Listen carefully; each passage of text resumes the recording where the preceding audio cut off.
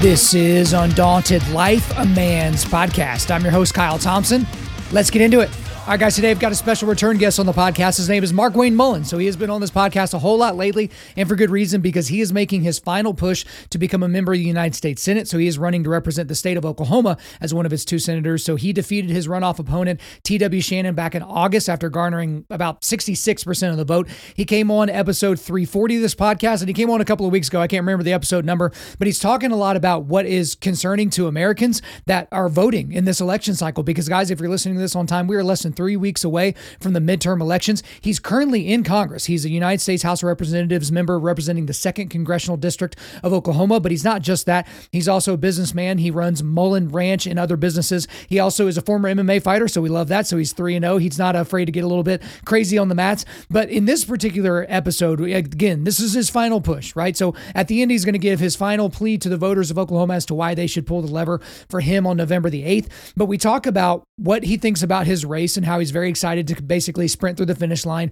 Again, he breaks down why he thinks the GOP is not just going to take the House, but also the Senate. But then we dig into inflation.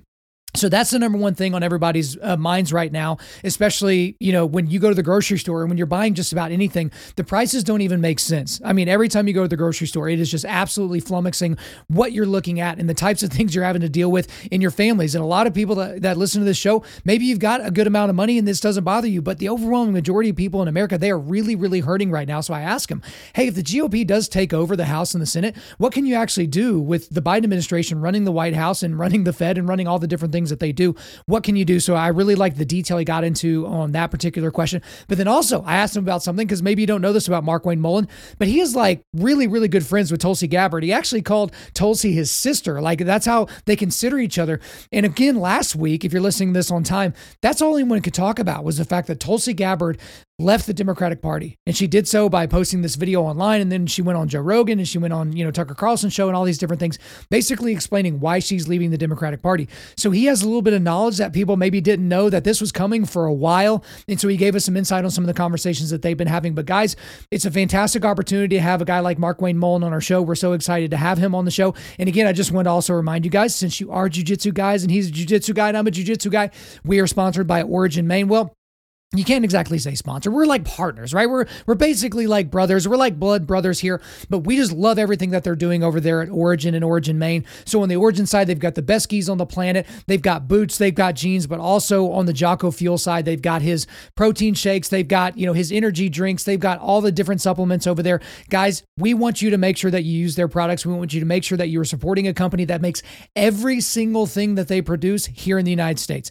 Every single thing you will buy from them is made 100% here in the U.S. by United States of America hands and the citizens of this country. So we love this company and want you guys to support them. But if you go to originmaine.com or Origin USA, you can just plug in my promo code at checkout. That's just my first name, Kyle. That's Kyle, to get 10% off of your order at Origin Maine. That will be in the show notes. So guys, use my promo code Kyle to get 10% off your order. But I'm not going to keep Markwayne from you any longer. So without further ado, let's get into it. Markwayne Mullin, welcome back to Undaunted Life, a Man's Podcast. Thanks for having me on, man. Your beard looks sharp. You look all trimmed and good, and I'm just like, wow, I need to go to the barber or something. Well, here's the thing. I was going to make this my last question of the day because I need to deflect some of the attention off of my fantastic beard back to you for a little bit, okay? Because this was going to be my last question of the day, but I'm going to blow it up, and I'm going to ask you now. If you are elected to the United States Senate, will you keep the beard? Because I feel like some guys, they're like, oh, I'm in the Senate now. And, maybe I'll try the beard for a little bit and then get rid of it like what Ted Cruz did or something like that. Because I got to be honest with you, if you're not keeping the beard, I'm going to at least have some hesitation when I go in the booth on November 8th. Well, I got to tell you, Ted Cruz's beard looked awful. First of all, he couldn't grow a beard. So it wasn't the best. You can't compare that one. I would already shave my beard if it wasn't for my wife.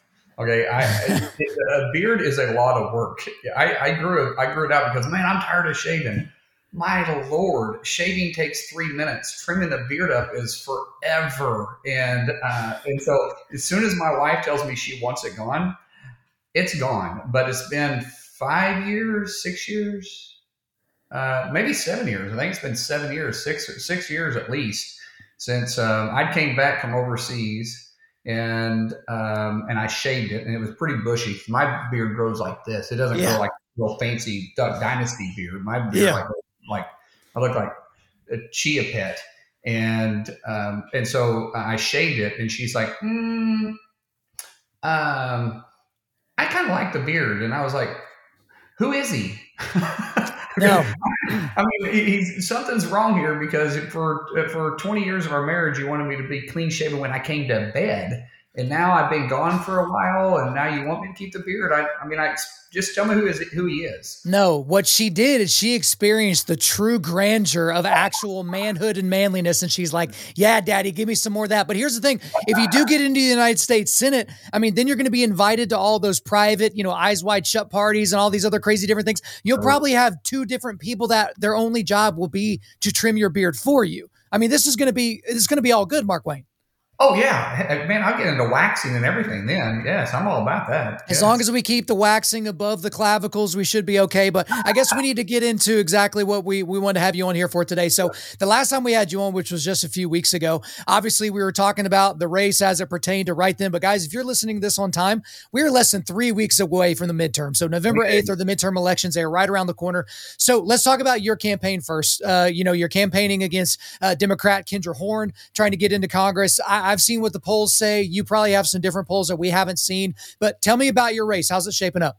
It's looking good. I mean, we set out in end of February when we made our announcement, actually driving to the high school state tournament to coach my boys. We set out down there, and I made the announcement. We're in it to win it. And that hasn't changed. And so we're still driving hard. Our message has resonated. We're not getting in the weeds. Of course, she's gone negative, trying to do everything she can to come after us. I ignore and run our race. Our whole theme of our race is to do the right thing the first time. That's, if you get my challenge coin, that's what it says on it. Do the right thing the first time. It says my priorities are God, family, and then everybody else. If I take care of those two first priorities, I'm taking care of everybody else. And so what we want to do in this race is to let people know who we are. In the eastern side of the state, they know who we are. On the western side of the state, they don't. So we've done a really hard press on advertising, honestly, us as a family, who we are as a family, what our stances are, and why. And we've been pretty bold about those, even taking a strong stance on women's sports and making sure people understand that my daughters can compete with anybody as long as it's on a fair playing field. And that's what Title IX what it was intended about, to taking a strong stance on abortion. We make it very clear that we have 3 adopted kids, right? And I thank the Lord that those the biological birth mothers was brave enough to give us an opportunity to love 3 kids, because if they would have chose the way out of abortion, these kids would have never had an opportunity to live a successful life, and Chris and I would never had an opportunity to have 3 more kids and love them dearly. And we make a very strong difference, and there's a big difference between us and our opponent in that. And it's resonated. And so we feel very, very confident, Kyle, where we're at. We're 20 days out, and man, we're just ready to run through the tape. November 8th, we're like, just hurry up and get here. It's like you've been training for a world competition for a long time. Let's just get on the mat and get this thing over with. Yeah, let's get to the payoff. And that's the thing is, whenever you look at any of the races that are being talked about in the news media, no one's ever really talking about your race, and there's a good reason for that. They're not really talking about the governor's race here in Oklahoma either, and there's a good reason for that. But the last time we had you on, you did a fairly in-depth breakdown of why you felt, at least, a few weeks ago, that you felt the GOP was in a very, very good position to actually take back the Senate, that the House is pretty much a foregone conclusion. Again, even though the summer it got a little bit dicey, but here we are again. The nation pretty much only wants to talk about what's going on in Pennsylvania and Georgia. So you have Warnock and Herschel Walker there in Georgia, and then you've got John Fetterman and Dr. Mehmet Oz up there in Pennsylvania.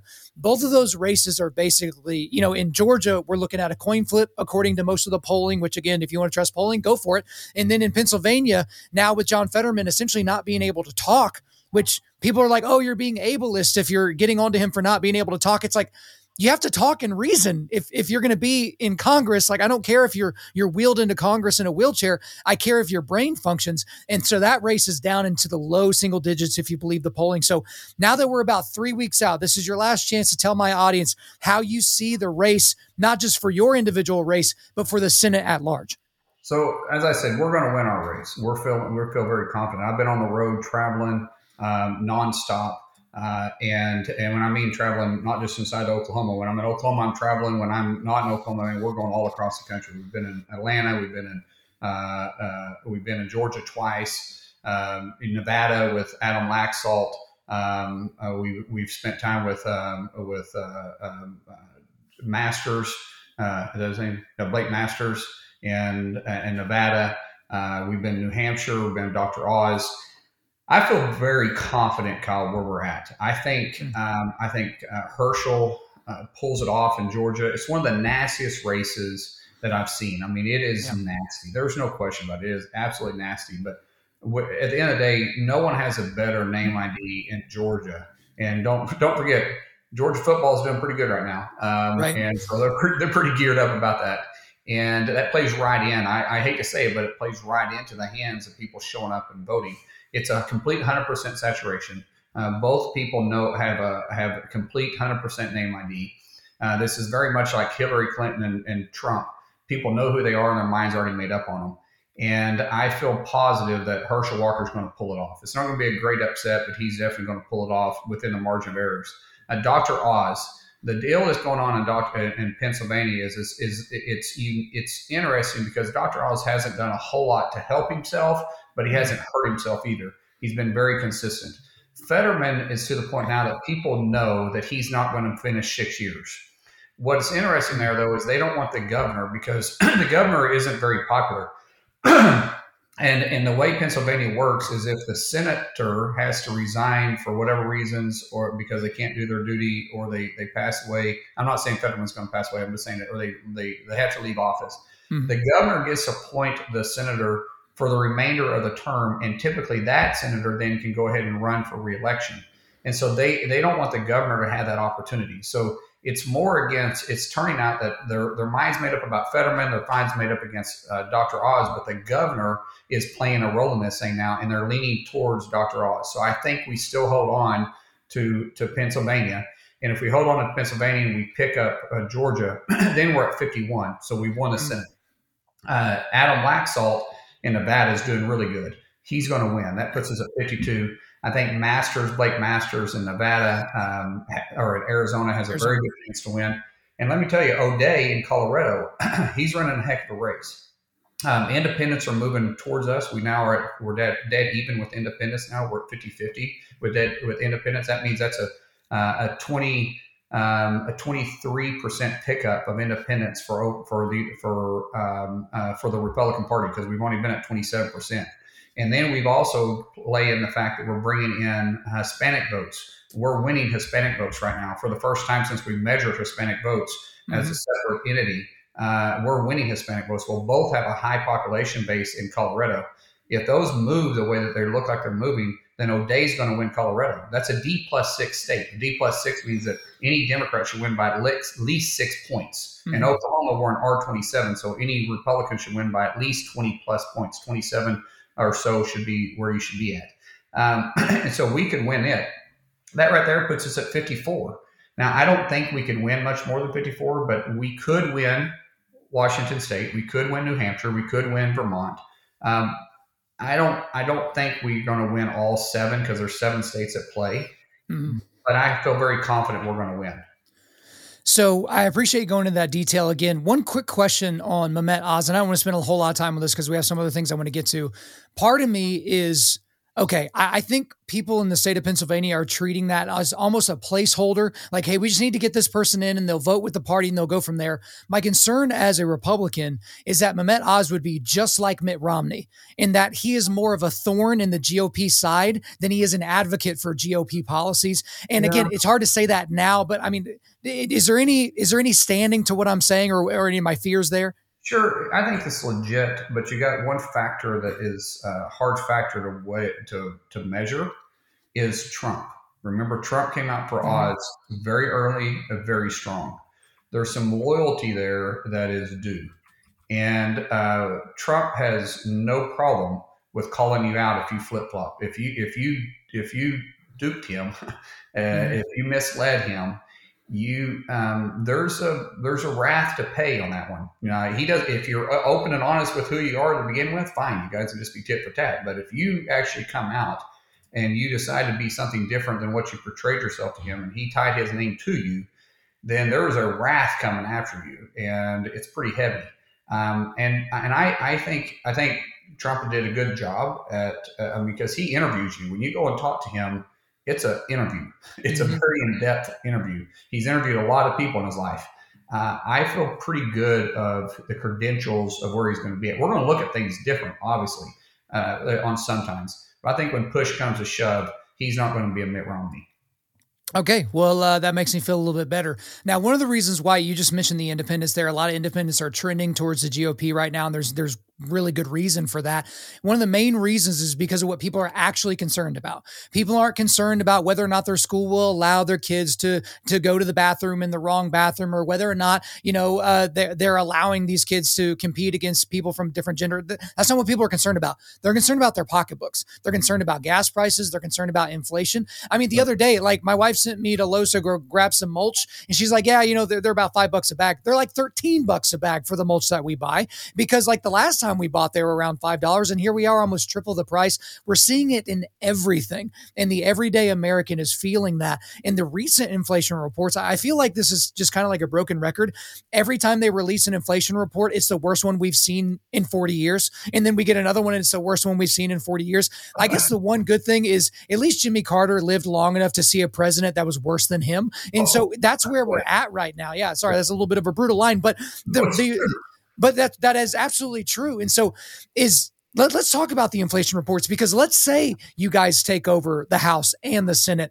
You still have Joe Biden in the White House, kind of. So what exactly can the Congress do to help with what everyday Americans are actually struggling with? Well, let's go back and talk about the fact you're putting mulch down. You do know it washes out every time it rains. So I am fully aware of this. All right. Now, would you like me to clip this and show that to my wife so I can be like, hey, instead of mulch, how about we just put concrete down? I'm okay with concrete beds. Or river rock, something that doesn't wash every time it rains. And not to mention, mulch is a little bad about termites, and it's not that we have termites in Oklahoma. So what a very poor decision making on your part. You're preaching to the choir here, okay? Like, this is just, I did my honeydew, so stop getting on to me. So let's talk about inflation. The most homes in Oklahoma heat with gas because gas prices have been so low. So we're not an all electric house. There's very few homes in Oklahoma that are fully electric. And so a gas alone to heat your house this year was going to be a 28% increase. Yeah. 28% increase. Now you think about Oklahoma, in District 2, which is all eastern side, the average household income is a little over $40,000 a year.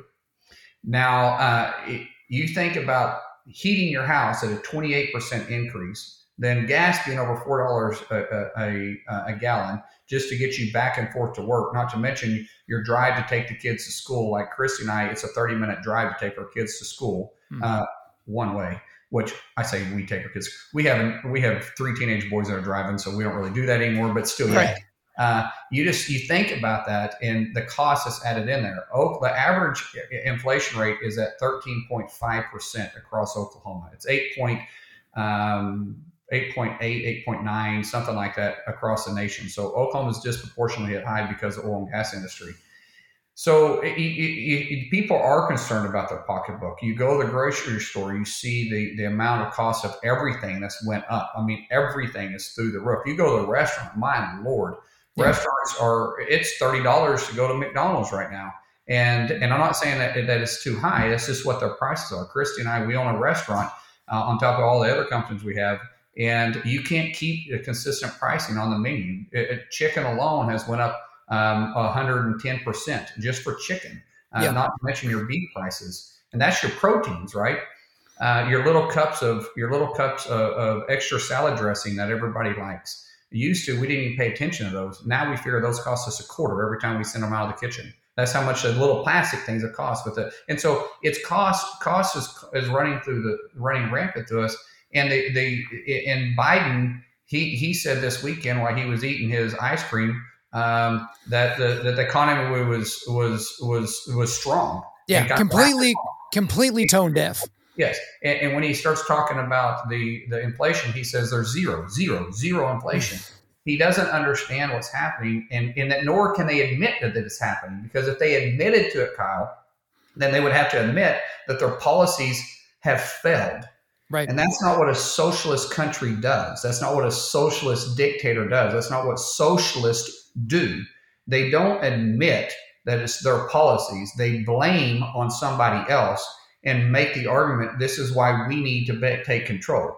Because if you had let us take control, we could solve this. But it's these bad people over here that's causing this to happen. And at the same time, ignoring the fact that it's their decisions that's drove us to this point. And it's not that hard to fix. The first thing you got to fix for inflation is you got to fix energy. Energy is the backbone of every product. It is the beginning and end of every product. It's the beginning of a product being made. It's the beginning and it's the end of the product being delivered, because it takes delivery costs, which is driven by a combustible motor, to get it to you. And even if you switch it to electric, you still got to have energy to get it there. You still got to produce energy to charge the vehicle. So energy, you have to have control of energy. And when we're energy independent is when we saw the cost of energy nosedive, because we wasn't depending on OPEC and Russia and Iran and Venezuela to set the energy cost. We were setting the cost of energy because people want to do business with the United States. And by the way, our energy that we have, for these environmentalists out there that may be listening, not that they're probably listening to your podcast, but who knows, it could be. If they're listening, do you understand that Saudi Arabia's oil, Russia's oil, Venezuela's oil, the heady crude has a 4-to-1 ratio of our sweet crude, what you would consider your dirty components that's coming out of it when we're refining it. So what is your argument here? Because we're not reducing our footprint. Right. All we're doing is making us more dependent on foreign countries, which make us a very volatile country. And we're costing our economy at the same time. And what's your end game? What are you trying to do? And so you can't even talk about getting the inflation under control if we don't become energy independent and take control of that, and which has separated us from the rest of the country or rest of the world for so long, because we're such a unique economy inside the United States that we can be completely 100% independent. You think about Europe. Europe doesn't have the ability to control their own energy. Mm-hmm. And neither does China. And so you look at the United States, and we could be completely energy independent, not worried about what OPEC or Russia does, but we don't do it because of failed policies by the Obama administration. And you call the president tone deaf. It's policy deaf too. He's completely numb to his policies. He's numb to it because he's insulated from it. Again, I don't really think he's running the show. He's more the face. And I mean, could he have a worse face for those types of things? So there's other people that are pulling the strings. But I guess to wrap this up, and again, this gets way into the weeds and we just don't have the time to get into it. But whenever the Congress and the White House are of different parties, I know a lot of the policy making and a lot of the executive orders, they obviously come from the executive branch, but from the legislative branch, what are some things that you will be able to do to kind of curtail some of the decisions being made from the White House, but then also push us towards the energy independent side? Because again, we could be a net exporter of energy. We were under Donald Trump as president. So what can Congress do if you have both houses? Well, if we have both houses, we could pass legislation, but it won't be signed into law. Of course, yeah. Because we no matter, even if we pick up 40 seats in the House, we're still not going to have 2/3. So we're not going to be able to override a veto in the House, much less the Senate. The Senate's definitely not going to have 2/3. We're only going to have 60. So we can pass legislation, but there's not going to be anything that legislative we're going to be able to do to reverse the policies, because it takes legislation to override an executive order. And for that legislation to go into law, guess who has to sign it? It's the President of the United States who signed the executive order. He can veto it. No one can override it. So it's going to be difficult for us to do anything when it comes to that. Now, what we can do is we can bar the door shut. We can keep a lot of the stuff from going into effect, because when we control the House, what we do is in the Senate, when he puts an executive order out, we can just simply not fund it when we go to funding the government. We're not going to fund that executive order. We're not going to allow any funds to be used to execute that executive order.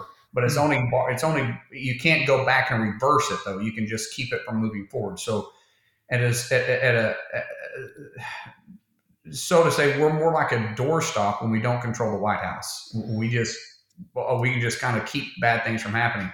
But have I broke down the Chevron deference for you? Because this is what's important. Okay, so why all of a sudden do we hear so much about executive orders? Why is executive orders such a big thing? Because our founding fathers never intended for the executive branch to be able to make legislation, but they make legislation all the time through what they call executive orders. Well, how did that happen? Why did all of a sudden that take place? Because it hasn't been like this always. Reagan couldn't do this. Clinton couldn't do this. Bush 41 couldn't do this. So why is it now that Obama coined the phrase that says, I call on Congress to act, if not, I got a pen and a phone? Mm-hmm. Well, go back to Chevron deference. What happened was in the early 2000s, Chevron sued the EPA and asked the court who has final say. If Congress passed legislation and the rulemaking, because the rules are wrote by the agencies that have that the legislation referred to, if it doesn't line up with Congress's intent, who has final say? And it made it all the way to the Supreme Court. In 2005, the Supreme Court basically ruled and said that Congress delegated that authority to the agency, therefore making them the experts. So the experts have final say. That happened in 2005. When Obama came into office, he took complete control of that. And instead of them just making rulemaking for legislation going forward, he took a very strong approach to it and said, I can reach all the way back to 1974 to the Clean Water Act, or 1972, I think, to the Clean Air Act. I might be wrong on those numbers, maybe 73. I'm really pulling that out, but it was early 70s. Where they come out and they said, well, let's redefine the word navigable bodies of water. Navigable bodies of water was really, where does our Coast Guard patrol? That's navigable bodies of water. We're going to consider that waters of the U.S. We have no control over that. Obama came in and redefined that by calling it literally intermittent streams. Anything that flows into a body of water that's navigable now has jurisdiction underneath the Clean Water Act. And he did that through executive orders. So that made all types of problems for the oil and gas industry and the farming industry. The Clean Air Act, with emissions coming out through our power plants. He started going after it and started going back towards the executive orders, going back towards and eliminating coal-fired power plants. He did that not through legislation, through executive orders. And so if we're going to make real changes to this, which causes, by the way, when you make changes that quick, our founding fathers wanted government to be dysfunctional, because they wanted to move very, very, very slow. We get frustrated, but when we're dysfunctional and we move slow as a government, that's exactly what our founding fathers wanted us to do. So we didn't have volatility inside the country, where you didn't have ups and downs, because you could have one ruling party come in and make sudden changes to it all of a sudden. But that's exactly what we have with executive orders, because you can have one president that can come into office on January 20th, undo all executive orders that were put in place and put the whole country into a tailspin, which is what happened in January 20th of 2021, right? Mm-hmm. So we have to go back and have the court relook at that. And we have a court now that is different than it was in 2005. We have a court now that's making some very landmark decisions and undoing landmark decisions. They're making very bold decisions and saying, wait, the court got it wrong. And I've been talking to industries all across the United States saying someone's going to have to re-challenge this lawsuit, not necessarily bring up the Chevron deference, but somebody's going to have to sue, even if it's the medical industry suing HHS or CMS, saying we need to relook at this because this is outside of Congress's intent, to get that relooked at and reverse, and then we can quit the volatility that happens with executive orders. And that's a huge role, because going back to what you said, what Congress's role then would be is they could show the court what their intent is. Congress could pass legislation that mirrors a lawsuit that is being sued, and that's being asked, that says, yes, Congress agrees with this. Outside the president, we need to take the authority back away from the president, put it back in the legislative branch, not the executive branch, the legislative branch. And so both chambers could pass it, even though it doesn't get signed into law. It sends a signal to the Supreme Court when they're making a ruling saying Congress agrees with what the lawsuit is asking. Well, and even beyond that, Mark Wayne, we saw this within a week of Joe Biden taking office, most of Trump's executive orders just disappeared into the ether. And the same would happen if Joe Biden is not elected to a second term. And like, Right. I hate that precedent of like, hey, let's just do this with the pen. And so one thing that I wanted to get to before we got you out of here, because there was something interesting that happened last week, and it was all anyone could talk about for 3 or 4 days. And it was that Tulsi Gabbard basically gave the finger to the Democratic Party and said, peace, I'm out. And that's an interesting thing because you obviously know Tulsi, you're friends with her. You worked together with her when she was in Congress. Y'all actually, I think, wrote a bill together. I think it had to do with Title IX. I might be getting the details fuzzy, but y'all did a bipartisan bill to get some things done. Now, this is what I will say before you answer and give me your thoughts on this. I've said before, and I've said on this show, whenever she was doing I'm the anti-establishment Democrat thing, I didn't think it was that impressive because like Republicans were like, oh my gosh, hanging on every word she would say. And it's like, guys, she's just saying things that are reasonable, but she's definitely a Democrat. Like she's not good on gun policy. She's not good on abortion. She's not good on immigration. She's not good on these things, but she does say some things that are completely counter to the nonsense woke narrative that we get from most of the Democrats that are currently in Congress. And so kind of a whirlwind. It seems like she's taken off the chains of some of the things she's been able to say. Went on Joe Rogan last week, went on Tucker Carlson. She's been making the rounds. What are your thoughts on her leaving the Democratic Party in the way that she did? Do you think she'll eventually run again for office as a libertarian or a Republican, or is she going to make up her own party? What do you think is going to be the future for her? Well, Tulsi isn't just a friend. She'd call me her brother, and I'd call her my sister.